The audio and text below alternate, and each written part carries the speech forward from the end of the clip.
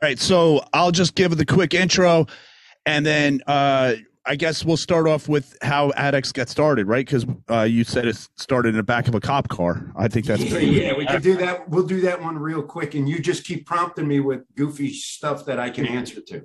All right, I got my notes right here. What's Swinging Nation? Welcome back to the Steel Mace Nation podcast. Today it's January 21st, and it's 2022. And this will be a new format for this podcast. And to introduce it is Don from Addicts Mace and Club. And what we decided we're going to do here at the podcast is we're going to split it into like two. It's going to be like the regular podcast and then the super podcast. The super podcast will be the second half, and that will be on Patreon. And you could go to patreon.com/Steel Mace. And if you look, there's two tiers. There's a donation tier, and then there's your official Patreon tier. Official Patreon tier is only $5 a month. When you sign up, you'll get a Steel Mace Nation sticker right out of the gate. And then this is going to be our first episode on the Patreon account where you're going to hear excellent tips coming from Don himself. This guy created the Addicts Adjustable Mace. He's been involved with the vintage strength games. He knows how to train. So we're going to get into some nitty gritty stuff. So that's going to come up on the Patreon account.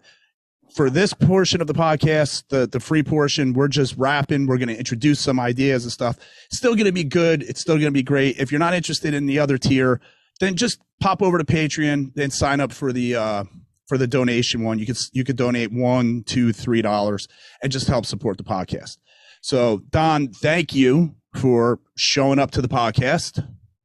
Oh, you're welcome, man. I'm always honored to be on this show. I love this show. You make it fun. And I know that for a fact. You know how I know that? How's that? On the way over to the podcast studio today, which is called a Shared Universe Podcast Studio, Red Bank, boom. I was listening to our first podcast. I was listening to it, episode number 22. Do you remember doing that podcast? Oh, geez. What was that, like 2 years ago? Yeah. It was.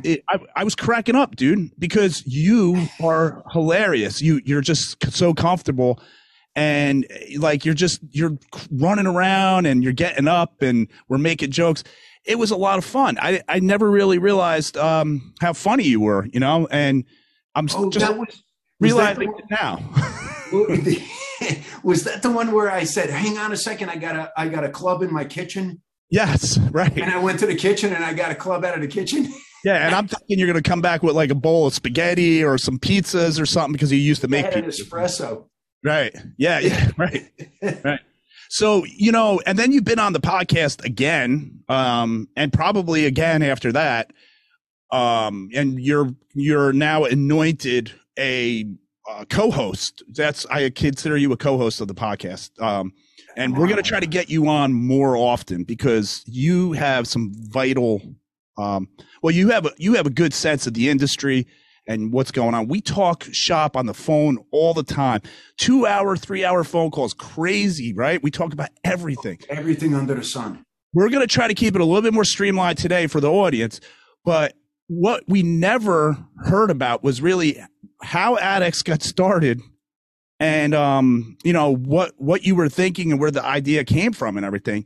And you told me the other day, and I was like, yo, man, you got to share this on the podcast. So I'm going to just let it go right to you. Let's hear about the origin of Addicts. Okay. So back in 1996, I hurt my shoulder and I separated my collarbone from my shoulder blade, my clavicle from my scapula. They're jointed. When people talk about a separated shoulder, right here, the two bones come together. They make a point like this. People with anatomy and physiology know this. And I think that's some fossa that it creates there that your humerus hangs out of. And there's a ligament between the two, between the collarbone and the shoulder blade. And that ligament stretched out. It didn't tear. When people have a separated shoulder, that ligament tears. So this stretched out. It got real sloppy. And my bicipital nerve and tendon used to jump up in between there because I was making pizza at the time and I'm doing this all day long and throwing the pizza in the air. So my shoulders going up and down, arms going up and down, and it would pinch and it would have this pain. And I was a fairly strong guy. I wasn't a monster or anything like that, but I trained in bro lifting, you know, and I didn't skip leg day, if anybody's questioning that, because you say bro lifting, but I did do leg day. I had a pretty good squat at the time. So my deadlift, my squat were pretty big. My bench press was lagging. I wanted to get up my bench press. I entered a bench press competition, was training for it, ended up separating my shoulder with a missed lift. The weight fell on me, problems. What happened was at that point, I was probably exercising about 20, I think I was 32 or 33 when that happened, 33. So I've been exercising, let's say, for 20 years, since I was 12, 13 years old. And I've been working out since then. But what happened after that injury, after I recovered from it, I went to the doctors, and I went to 3 doctors, actually.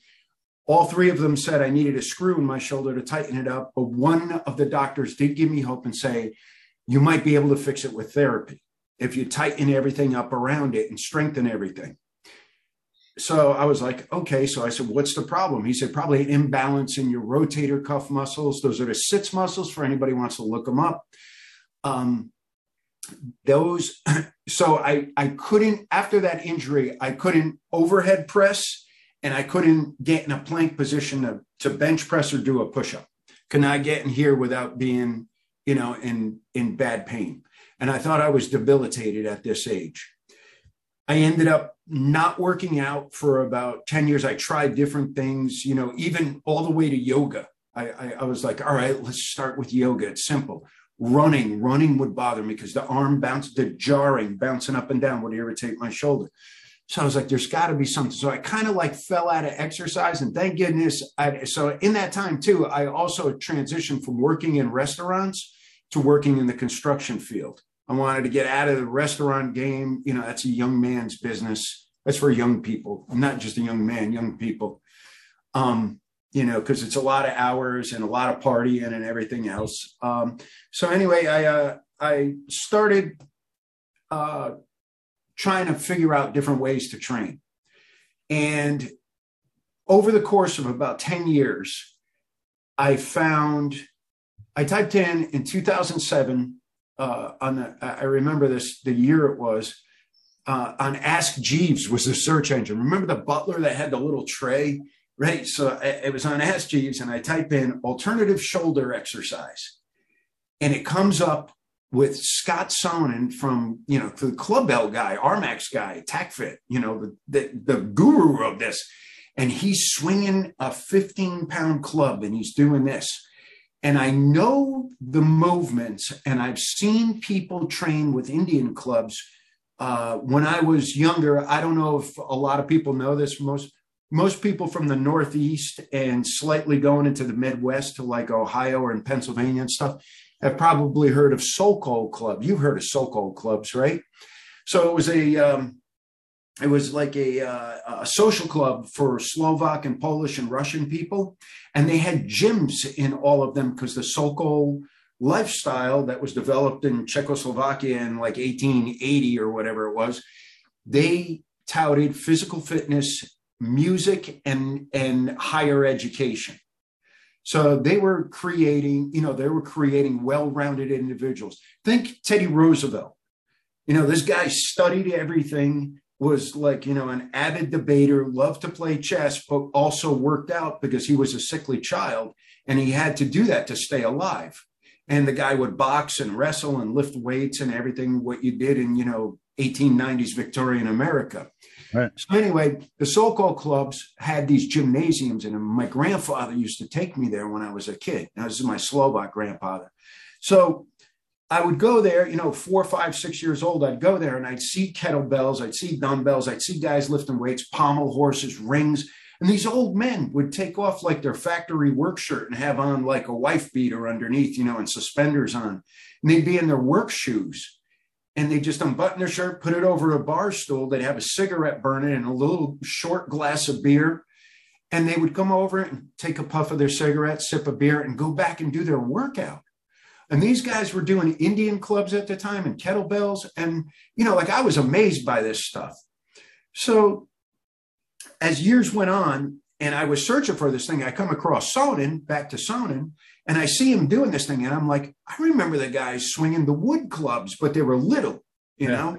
Now this guy's got a modern one, and he's a young guy doing it, and he looks kind of buff. He doesn't look like an old, immigrant factory worker. He looks like, guy that could take you out, because he was actually in the Olympiad. He was a silver medalist in the Olympiad for, I think, Samba fighting, a Russian style of wrestling, it's like BJJ, but it's Russian.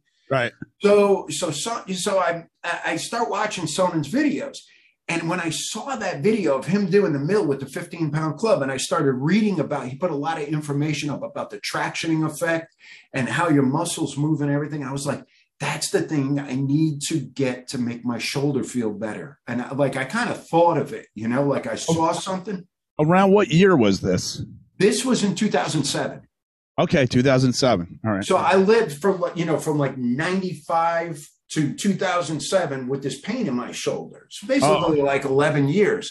Wow. And I was, just slowly getting out of shape. Now I'm in my mid 30s. I'm turning into dad bod and everything else, 10 years. So I'm like not really doing anything. Right. And it was bothering me mentally too, that I was like I felt disabled.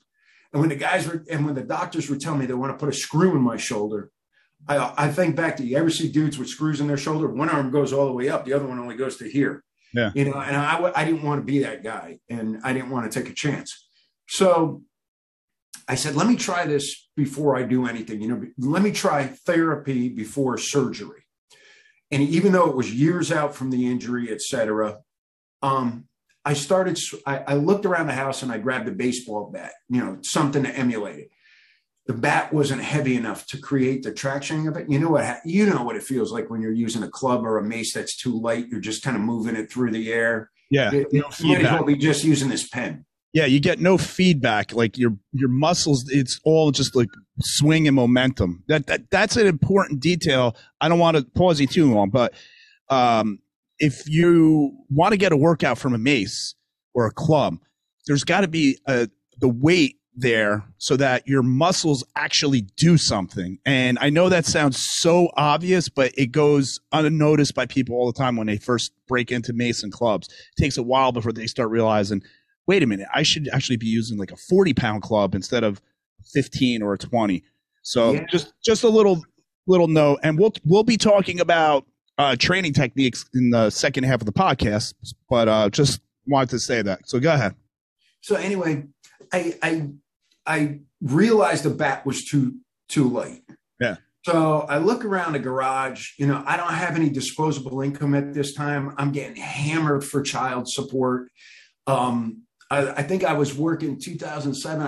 I was already working at the crane company. I got a job as a crane operator. So in that transition in a few years, I ended up going to, into construction field, found out the crane guys were getting paid the most, and said, how do I get to there? And worked my way towards there.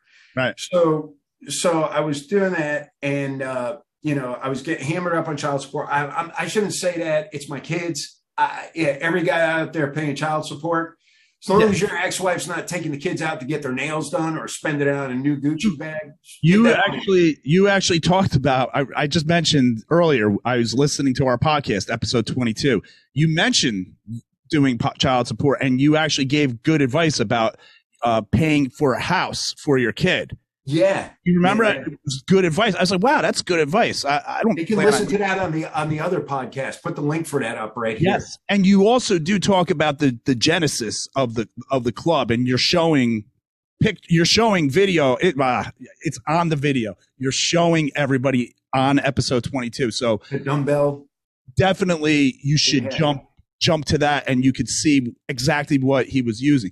So now you mentioned though the other day that you actually decided to do ADX in the back of a cop car.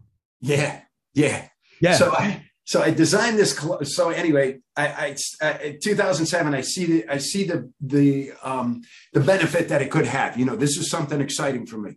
So I take a dumbbell from the garage, and it's got the screws on the end, and I load it up to 3 pounds on one side, and I leave the weight off the other side, and I just use it as like a little club. And the thing's only like this big, and it's a little weight on it. And I'm trying to do a mill. So for everybody, if you remember back when you first tried to do a mill, you were like, what the hell is going on? Like you have no idea that there's that wag in the back and all this other stuff, right? So like, I don't know how to train dynamically because I'm coming from bro lifting, everything's weights, push or pull. Nothing is dynamic like Olympic weightlifting. I don't know how to do that. I don't know how to use kettlebells. So I had to figure this out. So I kind of like pushed my way through it. But I talked to Sonnen a little bit, and I talked to other people, and I kind of sort of like get in my way with it. But what I did was I trained with this for X amount of time and saw if there was any results. At the end of this time, I got down to the floor and I was able to hold the plank position. Not only that, but I could do 10 push-ups, which was the first 10 push-ups I did in like 10 years. And I was like, this works. This helped me. 3 months of doing this, 90 days of doing that every night, 100 reps on each arm. However, I figured out how to do a mill. It probably doesn't even represent a mill. I was probably just going like this, but whatever the work was that I did, it helped me. And I know I've heard you say before that lately you've been talking to doctors and stuff. You've shared this story with doctors, right? Like physical. Yeah. Even with they understand what it is that you're talking about, right? Yeah, I've worked with it was last year I had that operation on my elbow because I had the bone spur, cut my tendon to my tricep, and I had to get it reattached. And the doctor was he is the team surgeon and physician for the Miami Dolphins.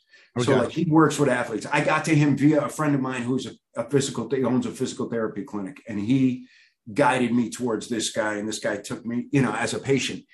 And, I said, listen, I work doing this. And he's like, you're an athlete. You're doing this for a living. This is your job. You have to demonstrate this. He says, you have to be perfect with this. But, that's another story. That's another podcast, that operation. And okay. But back to that, I started messing around with this, but I couldn't afford to buy a few of Sonnen's clubs. His clubs are good and they're a little pricey. And I was like, I couldn't justify spending the money, in other words. But one thing that I had was a buddy of mine's, Akita buddy of mine's welding shop, because I would do work with him every once in a while. And he's like, anytime you need to make something, just come over and use it. So I looked at a T-ball bat and I cut it about this far from the top. I made a thread for it. I made a female part for it. I turned it all on the lathe that he has in his shop. And I put this together and I started sandwiching regular weights in the T-ball bat. Yeah. And then I messed around with that. So I could load like 30, 40 pounds in there with 5 and 10 pound weights. And it was pretty cool. So I was like, wow, I like this type of training. I'm still working for the crane company as I'm going along. So I'm always doing that, but I'm trying to exercise at the same time. But I come home exhausted and tired from work, working in the heat in Florida. I'm trying to get my training in and carrying it along, but I'm using this thing fairly, not religiously, but let's say at least minimum 2 days a week. So this baseball bat loaded up with weights in it. And somewhere around 2010, I decided, you know what? I should probably draw a real club that's adjustable instead of this baseball bat thing that I came up with. So I drew the shape of the club and I came up with a design, and I'm making much better money now at the crane company because it's a few years in. I'm now a senior operator. I'm instructing other guys. I'm in charge of a lot of stuff. So, my pay is consummate to what my responsibilities were. I grew with the company and I'm bored. I don't know if you've probably seen on, you're familiar with construction sites. crane operators are sitting there all day. A lot of times they don't even turn the crane on for a whole day. And that's a nice day of work. You know, you're bored. So I'm sketching this design while I'm sitting in a crane, and I'm calling people, you know, where can I get metal, blah, blah, blah, blah. Ultimately, I ended up making the first like adjustable ADX club in the shape to what we know it now. Okay. And the original one had 6 settings, and it weighed 24 pounds. And I was like, yeah, this is cool. So I designed it in 2010. I made it in 2011. I commissioned a machine shop to do it. It cost me $989 to make the prototype. It was all done by hand. So much for the, you know, saving money, having an adjustable club, right? But, you know, I figured I'm this far gone. I'm making good money. I can afford that now. I completely forgot about Sonen's clubs. I'm just doing my own thing, right? I want to use this adjustable thing that I designed. So I messed around with it for about 2 years. And it was a year. So I made it 2010, 2011, 12, 13. Yeah, 2011, I got arrested. And just like in January of 2011, I got arrested. I got pulled over for a DUI. Ended up getting arrested. I took the arrest. Anybody who gets pulled over for a DUI, do not blow in the breathalyzer and do not do the field sobriety test. Just say, arrest me, take me to jail. That's all you have to do. Do not give them evidence against you. And I'm serious. I've heard that before. I ended up getting out of this. Take the night in jail. It's no big deal. It's no big deal to go to jail for the night. And so I took the arrest and all the problems that went with it. But what happened was that it was, it took 2 years for the case to get out. But anyway, I realized after I got arrested, and I got to tell you guys this was a night that I really wasn't drinking. I just had breath, and that's why I got busted. You drink 2 beers and a shot of whiskey, and you're watching a whole basketball game on top of dinner, and then, you know, the news and Family Guy afterwards before you go home. I mean, that's kind of a long time, you know, to get pulled over. But anyway, I'm not going to justify my case. I was found not guilty by a jury of my peers, which was really, really cool. So while I was in the back of the cop car, I was thinking to myself, what the hell? You know, like I'm in this job that I'm actually like, I don't want to say I was frightened to go to work, but Fred, you're a fireman. Every time when you get off a shift, you're like, thank God I made it through the day. Yeah. Yep. It's another day down. And this shit starts stressing you after a while. So, you know, like I'm like, you know, knocking it back with a few drinks every night. And this is what happened. So I was like, I can't live like this. This is crazy. You know, like it's like, you know, you hit the ground every day, come out of a tower. You've been up there for 8-10 hours and you're doing some stupid lifts, and you get down to the bottom and you look up at the tower and you go, damn, thing's 180 feet high, and you want to kiss the ground. So I was like, you know, I don't need this stress. Maybe I should take that design that I was doing. And this is in the back of the cop car now. I'm sitting there in handcuffs.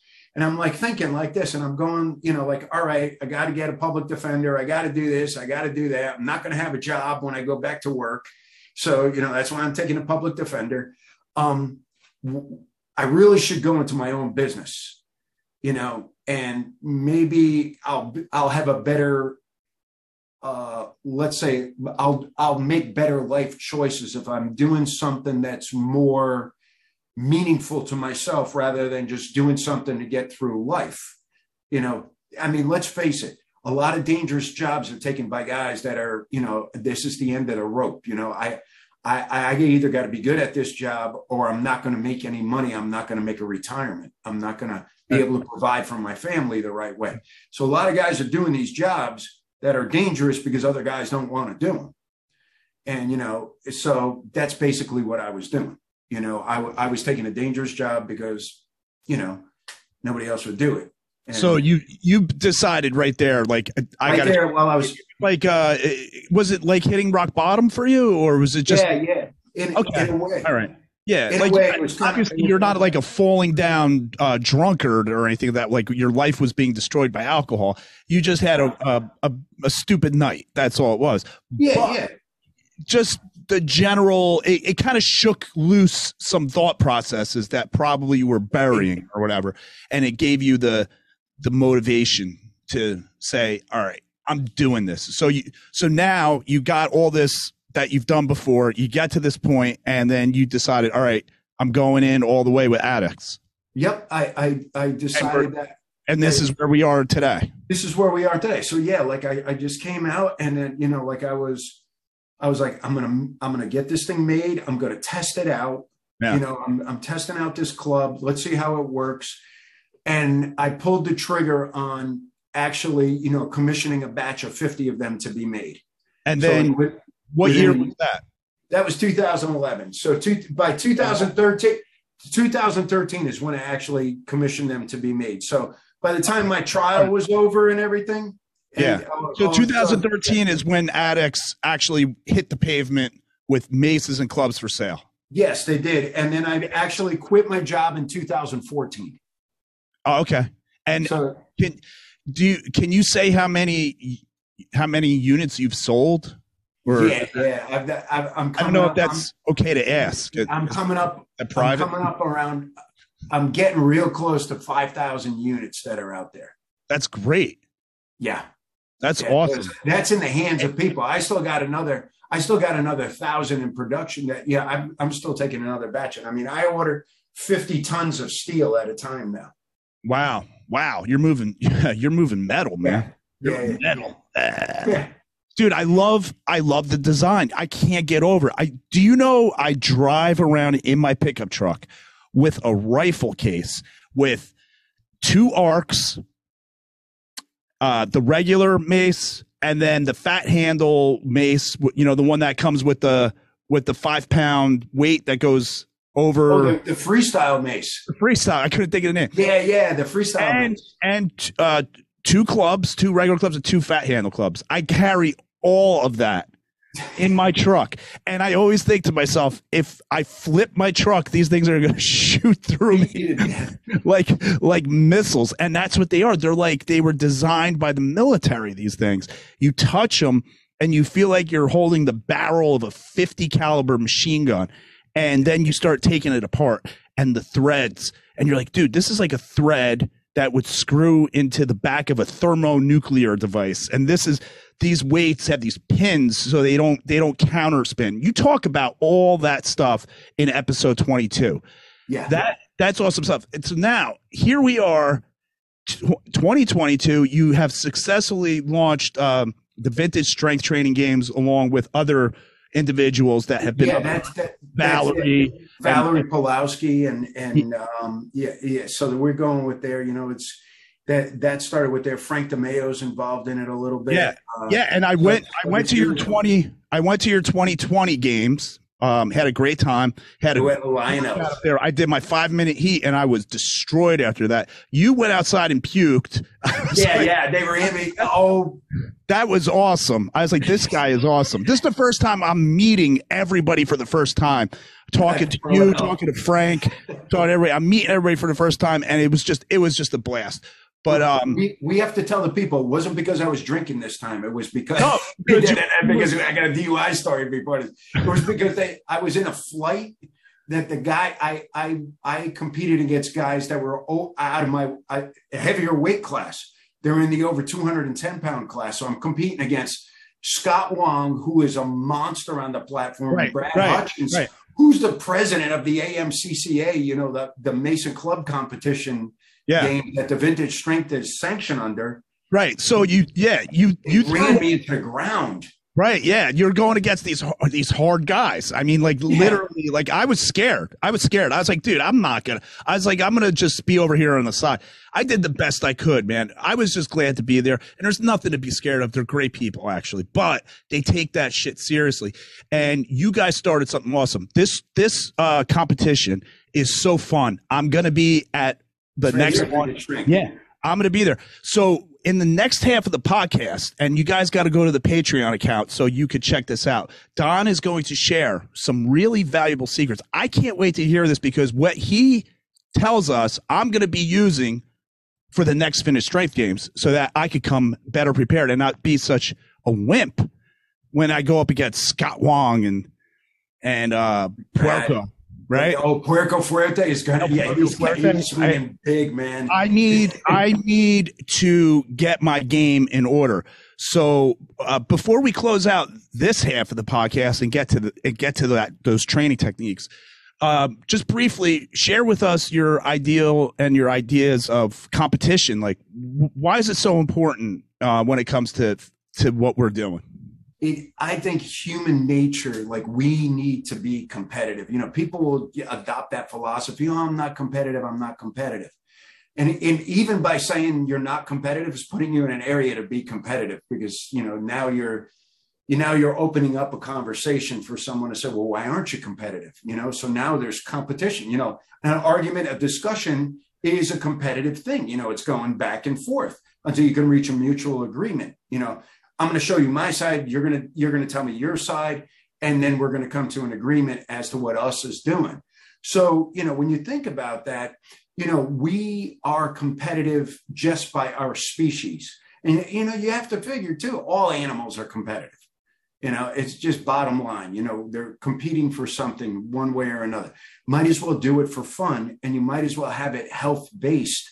And I think, you know, the training, even if you're training, so like even if you're working out, let's just say a couple hours a week, or maybe an hour and a half a week, you work out 3 times a week for a half an hour, you know, you're scheduling time and building a discipline for yourself and seeing the results of the hard work.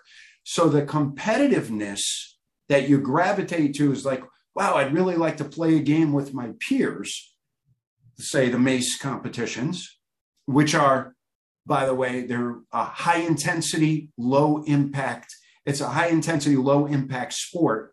And pretty much anyone can do it, you know, as long as you're not like flat on a bed, you know, you could pretty much do it. I mean, people in wheelchairs can do it.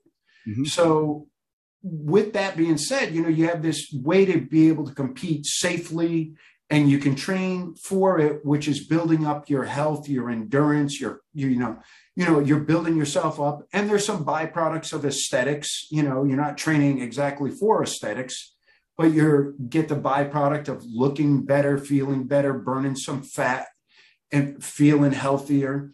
And I think that in and of itself, you know, the exercise combined with the camaraderie of going to an event where everybody at the competitions is having a blast. Everybody cheers for each other. Even, you know, like even the person that's the worst, everybody's yelling for that person, you know, like, come on, let's get, you've been there, you felt it, you know, and everybody hugs at the end of the flights. Everybody's high-fiving, you know, it's just, you know, it's a family. And then of course, you know, everybody goes out for pizza afterwards or chicken wings or burgers or whatever, or ice cream at some of the competitions. So, you know, that you're involved in a community with this now. Yeah. So at the end of the day, what you're doing is you're bringing your best, right? It's competition. Is you know, some people, they gotta win. They just gotta win. But some people are a little reluctant, right? They're like, well, I don't know about competing. I say, try it out. Just take a bite out of that apple. The reason why is because you're going to bring your best. And then when that's over and done with, like you just said, the after party, you're like, hey man, I was there with you guys. And it's just an awesome thing. You build memories. This is what, you know, your life is, you know, like you could spend your life, you know, look at it this way. Look how many people go home from work and they just lay on the couch and they're watching, you know, oh, I watched a great movie last night. Huh. You know what? I just set a PR for my mace competition thing, you know, for my training. Right. And then I went home, ate another great dinner because I just burned like, you know, whatever it was in that, you know, like 400 calories, 300 calories in that workout, hopefully. It was probably only 100, you know, but you think in your head you're burning. And I went home and I made a killer dinner, you know, like midnight meat sauce or something after the gym class. And then I watched that movie that you watched. Then you watched the movie. That's right. And then, but you only made it halfway because you fell asleep. That's the discipline. Yeah, exactly. That's what I do, but I don't care. And okay, everything else is there. So that is perfect, Don. What we're talking about is something I think we're losing as regular people, and that's all we are. We're just regular people, but get out there and compete and do stuff with people, right? You can't really do that. What are you going to do? Go work out like a gym rat with your friends in the gym and like take turns bench pressing and like, is there really a competition there? I mean, maybe, but you know what I mean? It's not the same. So let's wrap it up here. Let's jump over to the Patreon and let's talk real technical stuff. I want to learn how to train up for a competition. And mind you, everybody, what we're talking about is how to train up so you don't hurt yourself, so you're better prepared. It goes off without a hitch. And think about it. As you're building up your training toward the final day when you perform, you're building up your fitness overall and you're learning how to be like disciplined. When you come off of the training, the competition day, you continue with your training and this carries over. All right, let's head on over there. We'll see you at the Patreon account. All right.